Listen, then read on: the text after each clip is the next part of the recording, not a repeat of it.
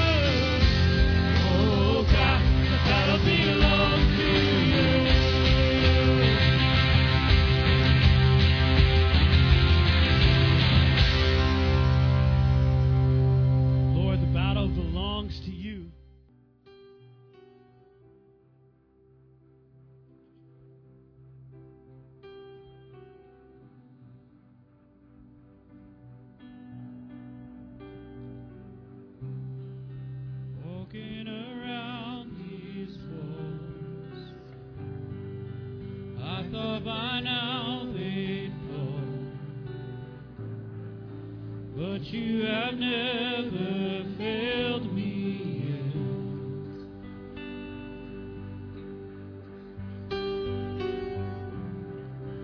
Waiting for change to come,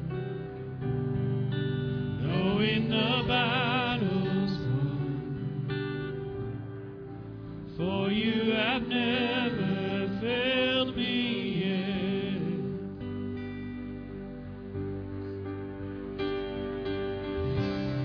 Your promise still stands, great is your faithfulness, faithfulness. Still in your hands, this is my confidence, you never failed me yet.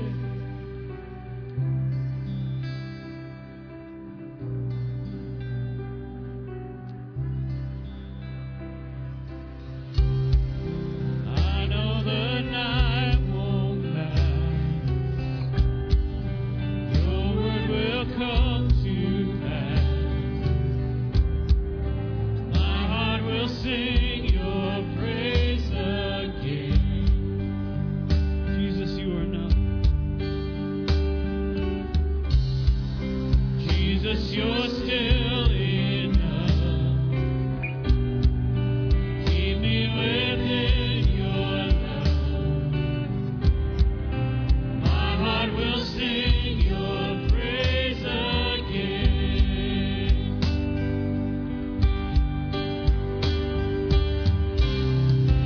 Promise still stands, great is your faithfulness, faithfulness. I'm still in your hands, this is my confidence, you never fail. Promise still stands, great is your faithfulness, faithfulness. Still in your hands, this is my confidence, you never failed me yet.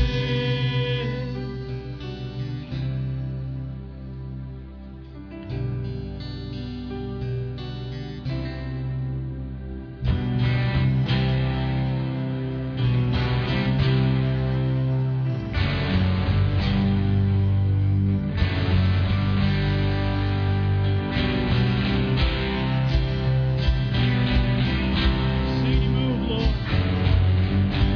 Move mountains. See you move. You move the mountain. I believe I'll see you do it again. Made a way where there was no way. I believe I'll see you do it again. See you move. You move the mountains, and I believe I'll see you do it again. You made a way where there was no way. I believe I'll see you do it again.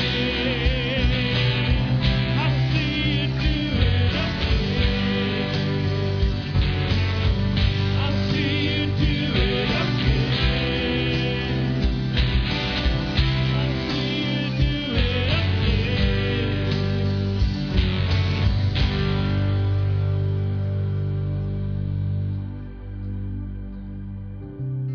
Your promise still stands. Great is your faithfulness, faithfulness. Still in your hands, this is my confidence, you never fail. Your promise still stands, great is your faithfulness, faithfulness. Still in your hands, this is my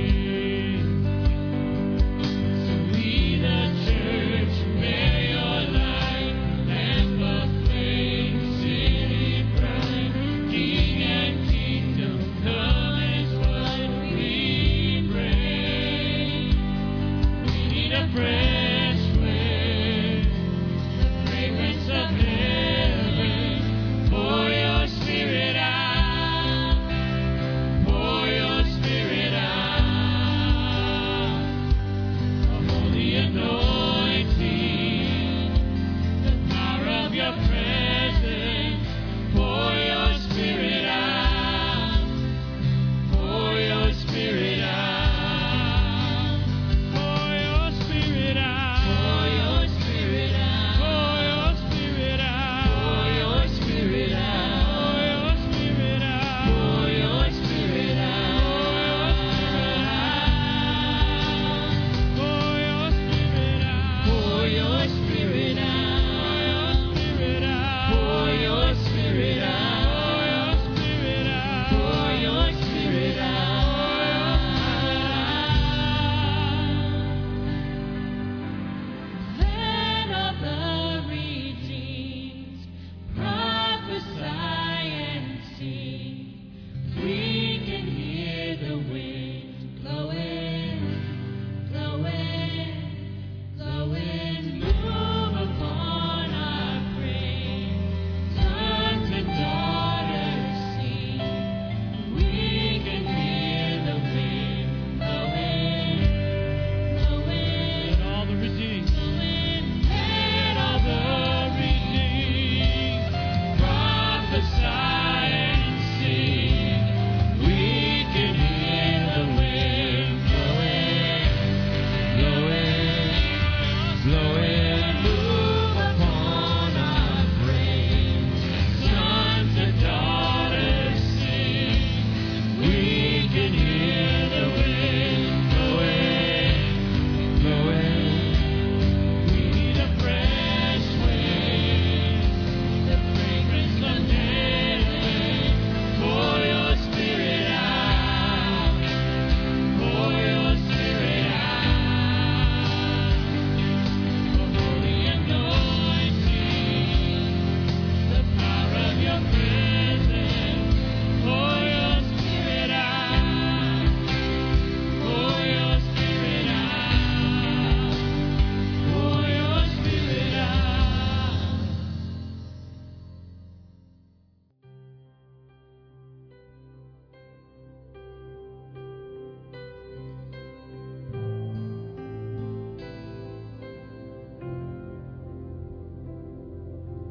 I just want to speak the name of Jesus over every heart and every mind. 'Cause I know there is peace within your presence. I speak Jesus.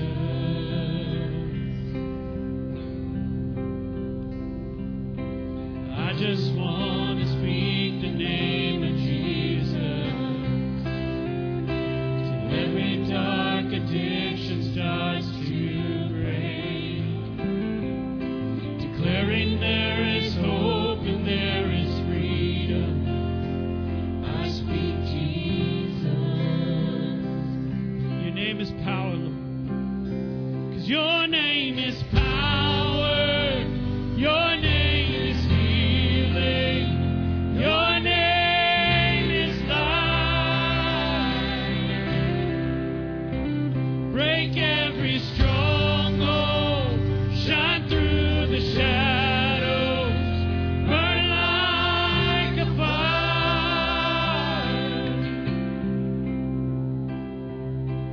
I just want to speak the name of Jesus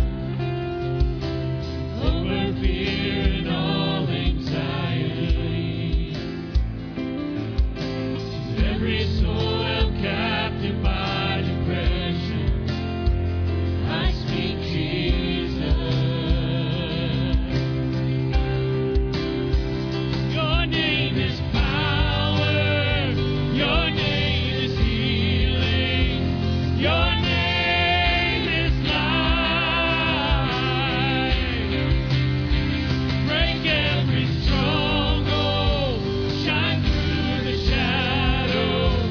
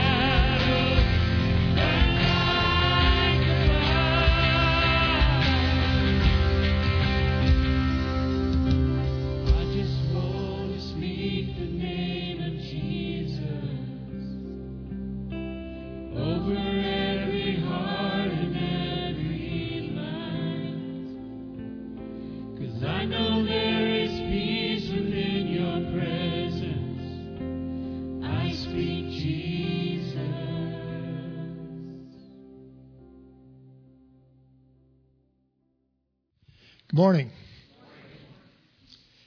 You know, there's a song we used to sing. I am not my own. I've been bought by blood. That's true. And that's what we commemorate when we come to communion. We have been bought by blood. What we're actually about to do is partake of what's known as a covenant meal. Now, in the ancient world, a covenant was a lot more serious than a signed contract or an agreement. It was typically regarded to last until death. And it involved a number of different elements. Typically, a covenant was made between a patron or someone of means and someone with lesser means. And what was happening was that the person who was the patron or the one with the resources was promising protection or provision of some sort. And the other person, in turn, was promising allegiance, service at whatever level was demanded by the patron. And so, in order to accomplish this covenant, there were several things that went into it. In fact, it was called cutting a covenant because it was not a convenience. It was a lifetime commitment. And so it could only be broken by death. And so in order to signify that, the first thing that happened was that there was an animal that was sacrificed and cut in half. And then the two covenant makers would walk between the two halves. That was to signify not only that they would not break that covenant except by death, but it was also to signify their own death. From this point forward, they were no longer two people. They were joined as one. And then the animal was prepared as a major portion of a covenant meal. And they partook of that animal and ate, signifying that they were being nourished by the same source. And then they would feed each other, signifying their dependence upon each other. And then, to further signify their unity, they would cut their palm or their wrist, and they would mingle their blood together. And then they would take some of that same blood and drip it into a goblet of wine and swirl it, and then they each would partake to signify their unity even to the point of blood. Sounds a lot like a marriage ceremony, doesn't it? Two families on either side of the church, the bride and groom walk between them, having made promises that can only be broken by death. They go to the reception and they feed cake to each other. They intertwine their arms to drink champagne or punch, or may even drink out of the same cup. There's a lot of significance in a marriage ceremony that sometimes slides by because we make fun. But it also reminds us of Jesus' statement, "Unless you eat my flesh and drink my blood, you cannot be my disciple." In 1 Samuel 18, we read where Jonathan made a covenant with David because he loved him as himself. Jonathan took off the robe that he was wearing and gave it to David, along with his tunic and his sword and his bow and his belt. If you look at the things that Jonathan gave to David, basically he stripped himself naked. And by implication, David did the same. It resulted in David wearing significant items that were recognizable as belonging to the prince, that made him recognizable on the streets as someone who enjoyed the protection of the royal household. And likewise, Jonathan wore the gear and garments of a shepherd to indicate the unity between these two men. Well, you see, we've also entered into a covenant with someone who is far greater than we are, God himself. Jesus is our sacrificial lamb. He was sacrificed and broken for us. And he has become the meal that we consume. You see, we wear his robe of righteousness, and he has taken our garment of sin and borne it to the cross. He's taken all of our sin, and he's died our death. I am crucified with Christ. Nevertheless, I live. Yet not I live, but Christ liveth in me. In the life I now live in the flesh, I live by the faith in the Son of God, who loved me and gave himself for me. He granted us a blank check. We share in his righteousness. We share in the riches of his glory. We're seated in heavenly places. And in return, we're pledging something to him. We are called to give him a blank check in our lives. It involves much more than saying, "Thank you for saving me. Now I'm going to heaven and I can live my life like I want to." Or, "Well, now I promise I'm going to be in church every Sunday." Or maybe I'll even go the extra mile and try and make it to Sunday school sometimes. You see, it's even more than serving as a teacher or a deacon or an elder. It's more than giving 10% of your income. It's more than hosting a missionary in your home. Paul tells us in Romans 12:1 that we are to be living sacrifices, holy and pleasing to God, because this is your spiritual worship. You see, Jesus asks two questions of us, and just two. Do you believe I am God? And if your answer is yes, then why don't you do what I tell you to do? His final command was to preach the gospel to every living creature on the face of the earth. Do you realize there are almost 8 billion people in the world today? And over 600 people groups that have never heard the name of Jesus. Millions of them are dying every year without ever hearing the gospel. And some of those lost people are right here in Portales.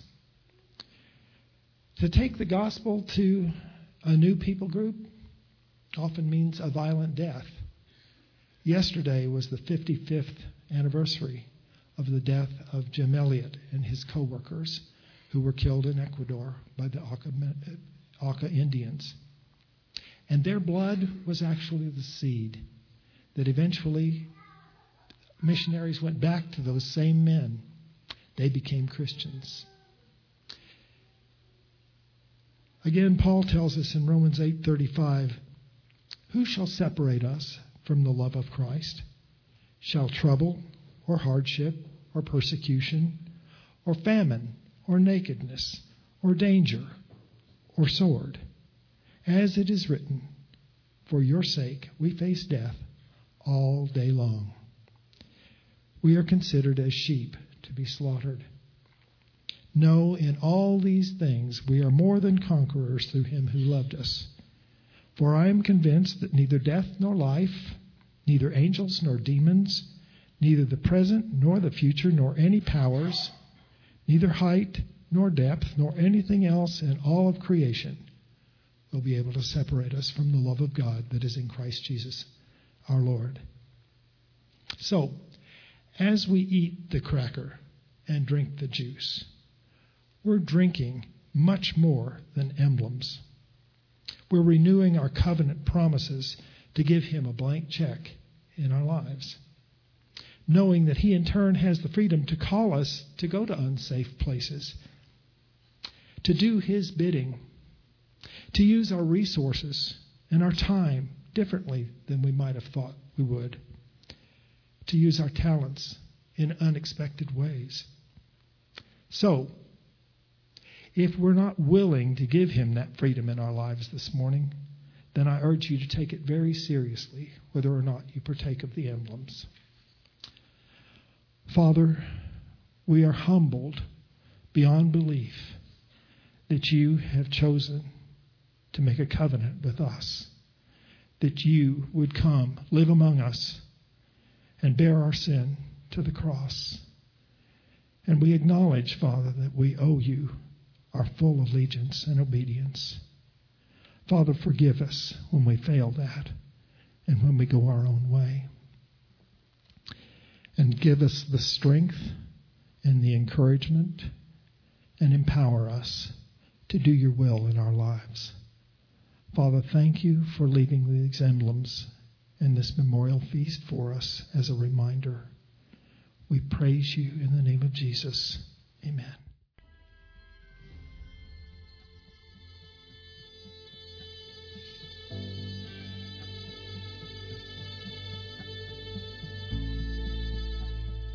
It was my first preaching position, and I wanted to make a good point. I'd worked on a sermon on prayer, and I got this great idea for an illustration. I was going to have a little audience participation time in my little sermon in my little country church.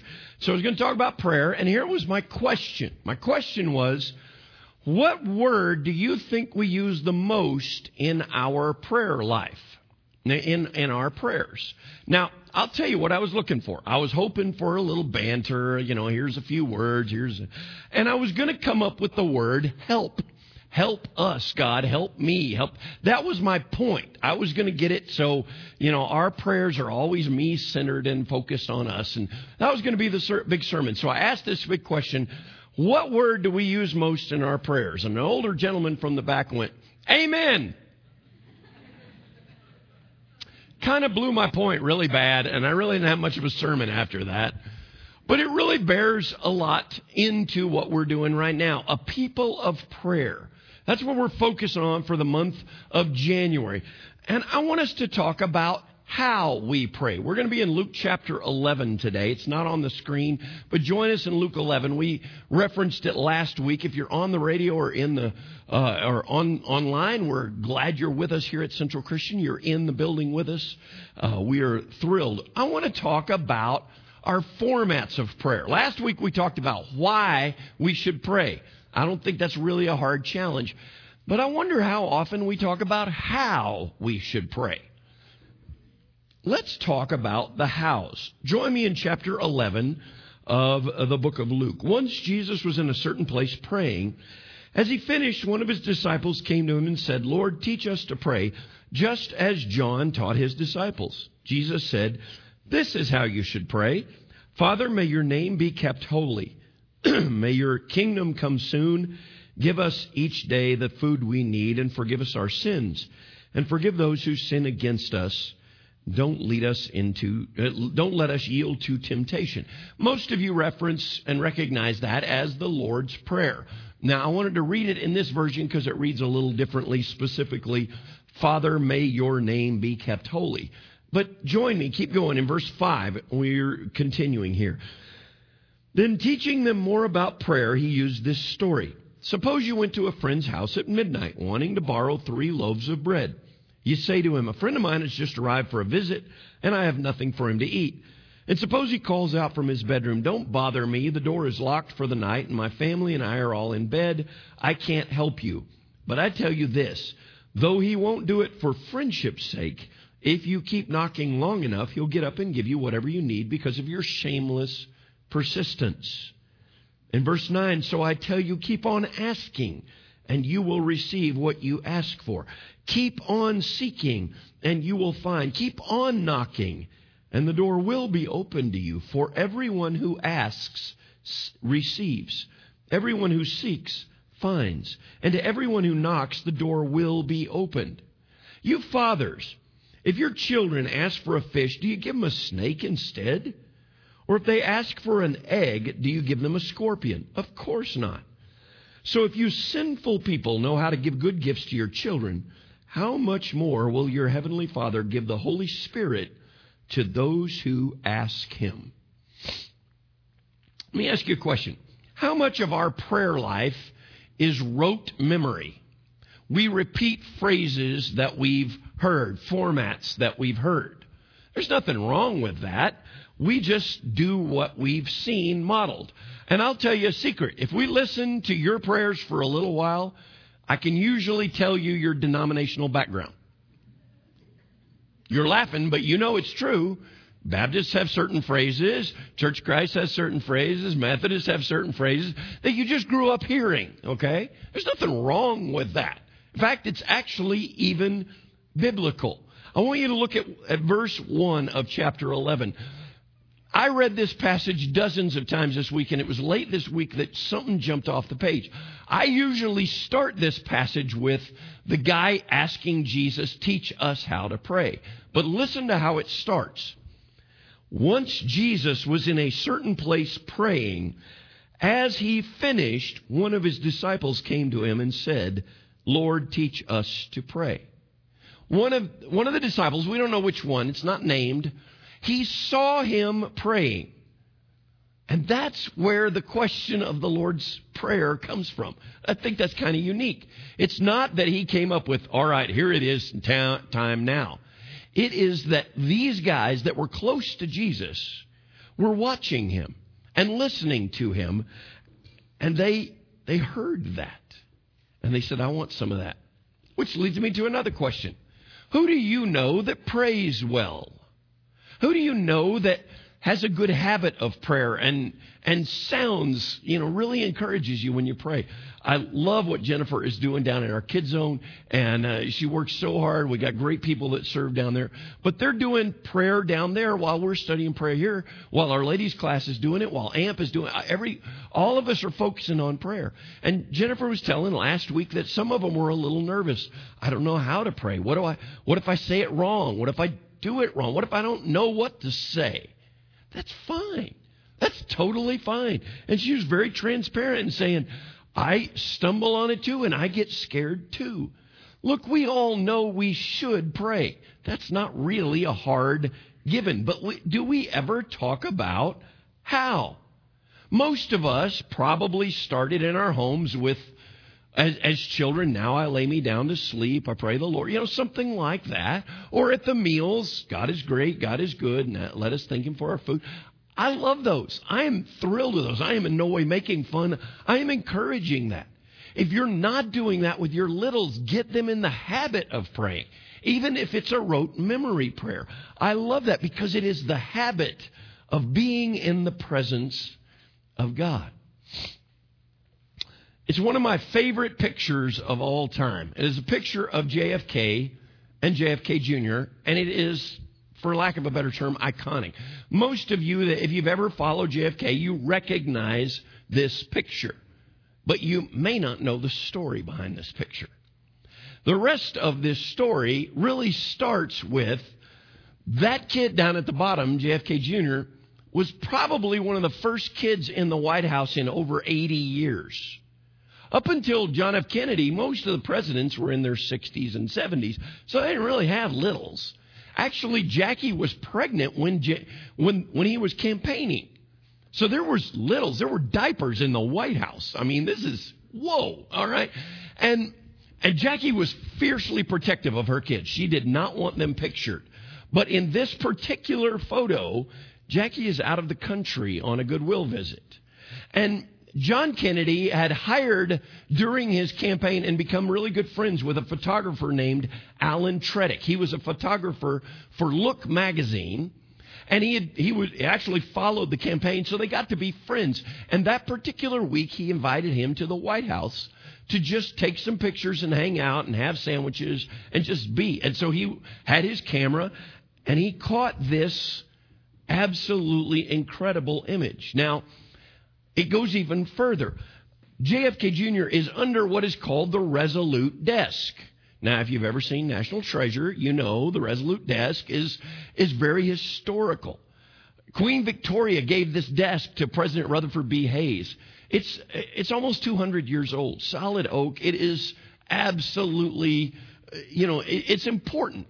This thing is huge, and it has signed declarations of war. It has signed many, many letters to parents of people that have been killed.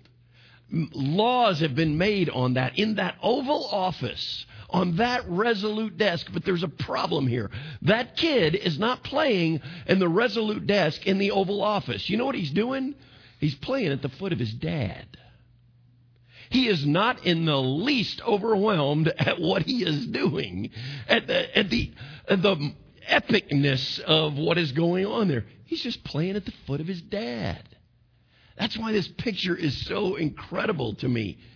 You see, the apostle saw Jesus being personal with his Father. In the Jewish world of that time, prayer was based on your actions, on your accomplishments. Did you go to temple? If you didn't go to temple enough, you shouldn't be able to pray for certain things. But Jesus spoke with a tone, a very personal tone, an attachment to God. Notice in verse 11, he starts talking to the dads. If your kid asks you for a fish, would you give him a snake? If he asks for breakfast, would you give him a scorpion? Oh, good grief, no. Every dad wants to give good things to their kids. Our Heavenly Father wants good things for his kids. He wants them just to play at his feet. And maybe that's one of the great lessons of prayer. The key to an active prayer life is alignment. It's not what we get. Reading between the lines of the Lord, what we call the Lord's Prayer there in Luke 11, is really about our posture. Our Father in heaven. It is directing how we direct our prayers. I read this week, and it said there are 3 stages of prayer. You pray at God, you pray to God, and you pray with God. And I thought it was interesting, and I was trying to figure out what it meant. You pray at God, and frequently when you're praying at God, there is a sense of pride. There is an anger in us. David did it. David did it lots of times in the Psalms. God, I'm mad. Why don't you strike these people down? Job did it. Lots of people did it. But then you move to, instead of praying at God, you pray to God. And that is more of a moment of faith where I stop and I go, but I want to pray and here are my requests. And then you move from there to praying with God, getting to a place of love and hope. I'm afraid way too often in our prayers, we're tempted to say, Lord, bless my plans. Yeah, I got all this stuff to do this week. Bless my plans. I'm trying to find this job. Bless my plan. We need a relationship. I'm single. I need a relationship. Bless this. I want money. I need a job. I need our finances fixed. Bless our plans. When really we need to be praying with God. Lord, let me be a part of your plan. Do you realize God's plans will always happen? Sometimes they happen in spite of humans, not because of them, right? So God's stuff is going to get done. We need to align ourselves with Him. And have you ever wondered where we got the in Jesus' name, amen? The official ending of the prayer. You know how you're having a conversation with somebody and it starts to, okay, all right, I'll talk to you later. Have a great day. See you bye. It kind of winds down. That's a prayer. That's how it winds down. Have you ever been in one of those public places where somebody reads this big official prayer and then just says amen? And doesn't say in Jesus' name? You didn't do it right. Hey, the little hairs on the back of my neck go, you didn't say that right. Where did we get that from? I'll tell you where. In John chapter 14, verse 13, he says, whatever you ask in my name, that will I do, that the Father may be glorified in the Son. When we finish a prayer within Jesus' name, it is a reminder that we access Almighty God through the power of our brother Jesus. And we need to be reminded of that.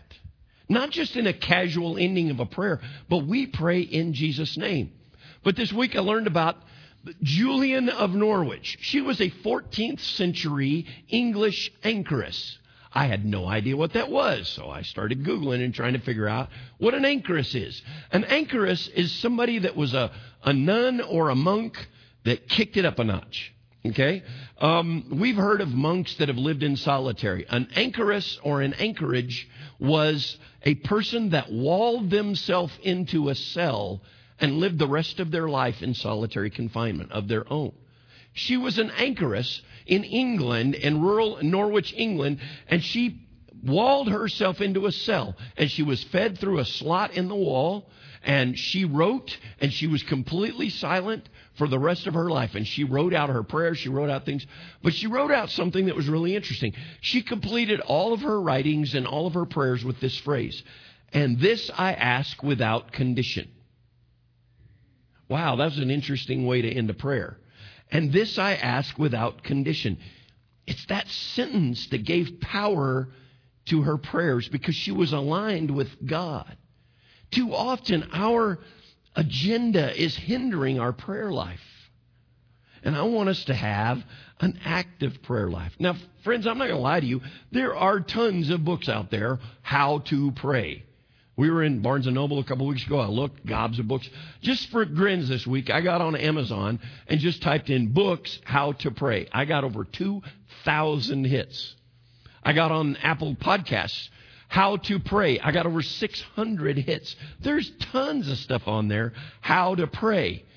But the more I started looking at it, the more I saw that they tended to make, and a lot of these books tended to make it a formula.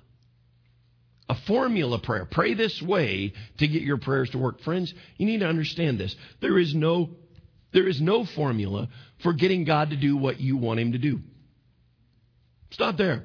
You can keep looking. I'm going to save you some time. It's not there. Now, I will tell you, in church circles, we go to 2 Chronicles 7:14. If my people who are called by my name will humble themselves and pray and seek my face and turn from their wicked ways, I will hear from heaven and I will heal their land. We have used that verse well. It's a gorgeous verse. We've used it many times when we talked about revival in our community and revival in our country. Things are bad in our culture. Everything's terrible. We need to change it. So we pray that prayer. We read that and we put it on a sign and we make it our calling card. But the problem with that is we miss the very first line. If my people who are called by my name will humble themselves. Get out of our own way. The first step in our prayer life is to kneel, to get aligned with God. You heard us sing, I've seen you move the mountains. What if the mountain that needs to be moved is you? You ever wondered that? What if the problems that you're dealing with are you? And the reason your prayer life doesn't light you up is because the mountain in the way is you.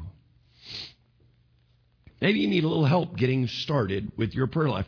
And that's why I wanted to talk about today is it's really not as much a preaching as it is kind of a teaching. How many of you grew up with this acronym, learning prayer with this acronym, ACTS?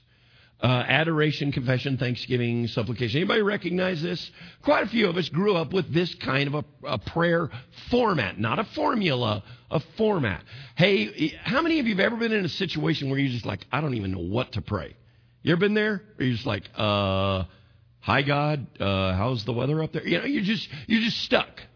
Well, this one was learned by a lot of us. This is a format to our prayers. You start your prayers with adoring God, putting Him in the proper position, adoration, and then it's confession. It's not just this blanket, forgive us of all of our sins stuff. It's really being honest. Where have you blown it? And then comes a time of thanksgiving. And God, just thank you for the many ways that you bless us, not just for this day and for the weather, but for your grace and your mercy. And that we finish with supplication or surrender. That's where our prayer list comes under. We put it under His supply and we are allowing Him to be God. This is a fantastic format for prayer. It's not a formula. It is just a reminder. If we're going to be a people of prayer, then we need to have good habits of prayer. I ran into another one this week by a guy named St. Ignatius of Loyola. He was a 16th century Jesuit priest, and he wrote what is called the Ignatian Examen. Now, if you pronounce that last word up there, examine, I'd be okay with that because it's a way to examine our prayer life. Now, what he did was he wrote this with a premise. He said, we need ways to be better prayers. And so this was to be done in short times, 15 minutes tops. And it was to be done twice a day, once at lunch and once at bedtime. This was his format to help you pray. And these are the 5 steps of this time of prayer.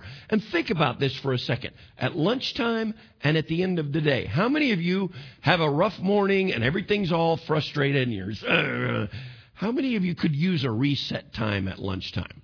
I think that's pretty powerful. And listen to the 5 steps he says. First, you relish the good. Ask God to reveal the good graces He has given you that morning or that afternoon. And then you request the Spirit. Ask that we be filled with the Spirit as we pray and as we serve.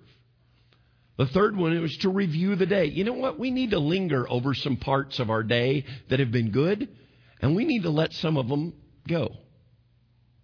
How good would that be at lunchtime? To really, you know what? Let's flush this morning. Let's start all over after lunch. Let's go good. And then the fourth one is repent from wrongs. Look at my attitudes. Look at my words. What have I said this morning or this afternoon that could be done better? And finish with a resolve for tomorrow.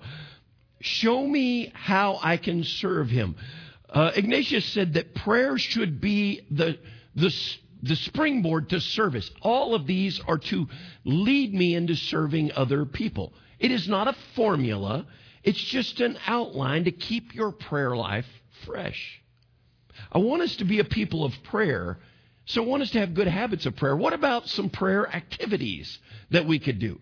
Here are a few prayer activities you could do during the week. You could go on a prayer walk. Now, some of you may, well, what's a prayer walk? That's where you and another person, just 2 at most, where you go on a walk around your neighborhood and you pray for the houses that you walk by. Out loud, praying for your neighborhoods. Praying for their kids or their families or whatever's going on in their life. And you pray and you find out what is going on in your neighborhood and you become a good neighbor. Secondly, you pray for somebody that doesn't know Jesus. And I'm not talking one of these blanket prayers for everybody all over the globe. I'm talking about people in your circle, in your sphere. Maybe it's a work circle. Maybe it's family members that you know don't know Jesus, or you're not sure if they know Jesus. So you start praying about that, and you start praying, God, open doors that we can talk to them about Jesus. Another thing you can do is pray out loud with another person from church.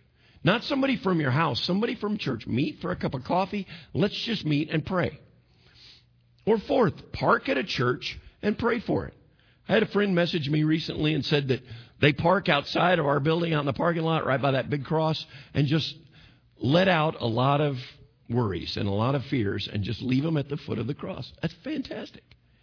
Maybe you want to do that. Why couldn't you do that at other churches in our community? Why couldn't we, as the body of Christ, park on other church parking lots and pray and lift them up? We're praying for everybody at this church that attends here so that we could be the unified body of Christ in the community of Portales. Amen? Or what if you joined us for Prayer Furnace? Prayer Furnace is something that Franklin does on Thursdays at noon. It's right here in this auditorium. It's about 30 minutes long. And we play some soft music. We have soft music playing. We go over prayer requests. We do it live on Facebook. You're welcome to join us. If you can't get here, you could do it on Facebook. I'm going to encourage you to fast for 30 minutes. Not worrying about lunch, but just spend that time in time of prayer. You see, these are prayer activities. I'm challenging you, all of you, to do at least one of these this week. Maybe you do all 5 of them. I don't care. But you find times to be a people of prayer. Not just because it's the thing we're doing in January, but because we want to see those things happen. And I want to encourage you to watch out for phrases in your prayers. We have phrases in our prayers that sound like this: bless me, be with me, watch over me and protect me, and forgive me. In and of themselves, those phrases are not wrong. We need to pray for God's blessing and pray for God's protection. But did you hear how it sounds when you line them all up together? There's a lot of me in there. And it can point out a problem in our prayer life. Sometimes our prayer life is very me-focused. Sometimes our faith is very me-focused. What do I want? What do I get? How does it affect me? That's really away from what God has called us to do, what Scott said. Are you willing to feel pain for Jesus? Are you willing to bleed? Is the mountain that needs to be moved you? If you've been here at Central any amount of time, you know how much I like and love reading about the prayer revivals of the 1800s, the Great Awakenings. And I'm moved by the Great Awakenings. In September 1857, it's said that in New York City, a tall man with a pleasant face and a kind manner began to pass out handbills. His name was Jeremiah Lamphere. He had been converted to Christianity by a great preacher named Charles Finney in 1835. And he started working for the North Church as a street evangelist. They paid him like $1 a week. And he was an accountant by trade, and he would work, and then he would go out on the street, and he would just try to pray over people and invite people to church, and he wasn't getting anything done. So he comes up with this idea. He says, I want to have a prayer meeting at the church. So he picks out this date, and for 2 or 3 weeks, he just passes out handbills. Wednesday at noon at the church, we're going to pray. Please come. We'll pray with you. We'll pray over you. That Wednesday comes. He's passed out all these bills. He opens the door. Exactly 0 showed up. Not a soul. But he kept passing out the handbills, and the next week, 6 people showed up. And the next week, 18 people showed up. And the 4th week, 30 people showed up. And one of the guys says, I don't know that we should wait all the way until next Wednesday. Is there any way we could meet here tomorrow? And thus began what we know as the Great Awakening. It started daily, and within 6 months, all over New York City, there was 50,000 people praying every day at lunch. It was amazing. And hearing the stories of people that they left there and they went to Philadelphia and they went to Cleveland, all the way to a businessman in Omaha had heard about it. And so he took the train and stopped every city trying to find prayer meetings. And he got all the way to New York and heard about it. They were praying with people. It was so impactful in the community that one particular day at 11:45, a business merchant was trying to finish a deal. And he said, I'm sorry, we're going to have to close up. I have a lunch meeting. And the businessman was from out of town. He said, I want to buy all these goods. I need to make the 2:00 ferry. It's very, very important. We've got to go. Just skip lunch. I'll pay you extra to skip lunch. And the guy says, no, you don't understand. This is way more important than money. In fact, you need to go with me. And he took him to this lunch prayer meeting, and they led him to Jesus. He came back, finished, got on his ferry, went home, and started a prayer meeting where he was at. Because people were praying. Up to 1 million conversions in 19 months. That's 10,000 a week. All driven by prayer. I shared with you last week a book by a guy named Leonard Ravenhill that the title is powerful. The title is called Why Revival Tarries. That's enough of the book that right there for you is Why Revival Tarries. And Ravenhill goes on to say, and he talks about revival. And I got to tell you, how many times in the last couple of years have I heard people saying, we need revival in our town. We need a change in our culture. We need our country saved. And we can show you in history, never once has a revival happened by plan.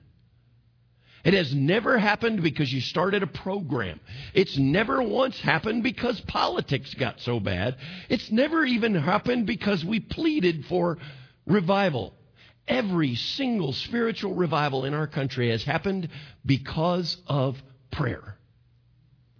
That has been the source of it every single time.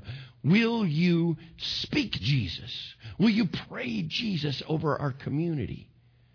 Friends, we're calling this a people of prayer because we want to see revival. This is not some just fancy new program or anything like that. No, it has nothing to do with that. I want us to be inspired to see the beauty of prayer and what a powerful tool prayer has. When you see these videos, whether it's Bree talking about moms or Reagan Cox or Pat Yeager talking about revival, or Cody talking about our first responders. When you see them, comment on them, share them, take time to pray over them. You see, a people that wants to see neighbors come to Jesus is going to be a people of prayer. A people that wants teachers encouraged, people that want first responders lifted up are people that pray. and a church that wants marriages strengthened and depression and addiction defeated are a people of prayer. Let's be that people for our community, for Jesus. Would you pray with me? Father, we adore you because you are worthy of adoration. We confess to you many times, Father, we have made our agenda way more important than yours. What we want should be what you want. So teach us to seek your heart. Father, thank you for your mercy. Thank you for sunshine. Thank you for family. Thank you for this group here. Thank you for every person listening online. We surrender to you their lives, their hearts, their hopes, because your name is power. Your name is healing. For people that need healing, we pray your name. For people that need hope, that are broken, for people that are overwhelmed with debt and struggle, for people that deal with chronic pain, your name is life. May we speak you. We praise you. We adore you. We give you glory through the name of our brother and Savior Jesus. Amen. Thank you for listening to audio from Central Christian Church in Portales, New Mexico. Feel free to make copies of this message to give to others, but please do not charge for those copies or alter the content in any way without permission. To connect with us, visit our website at centralwired.org.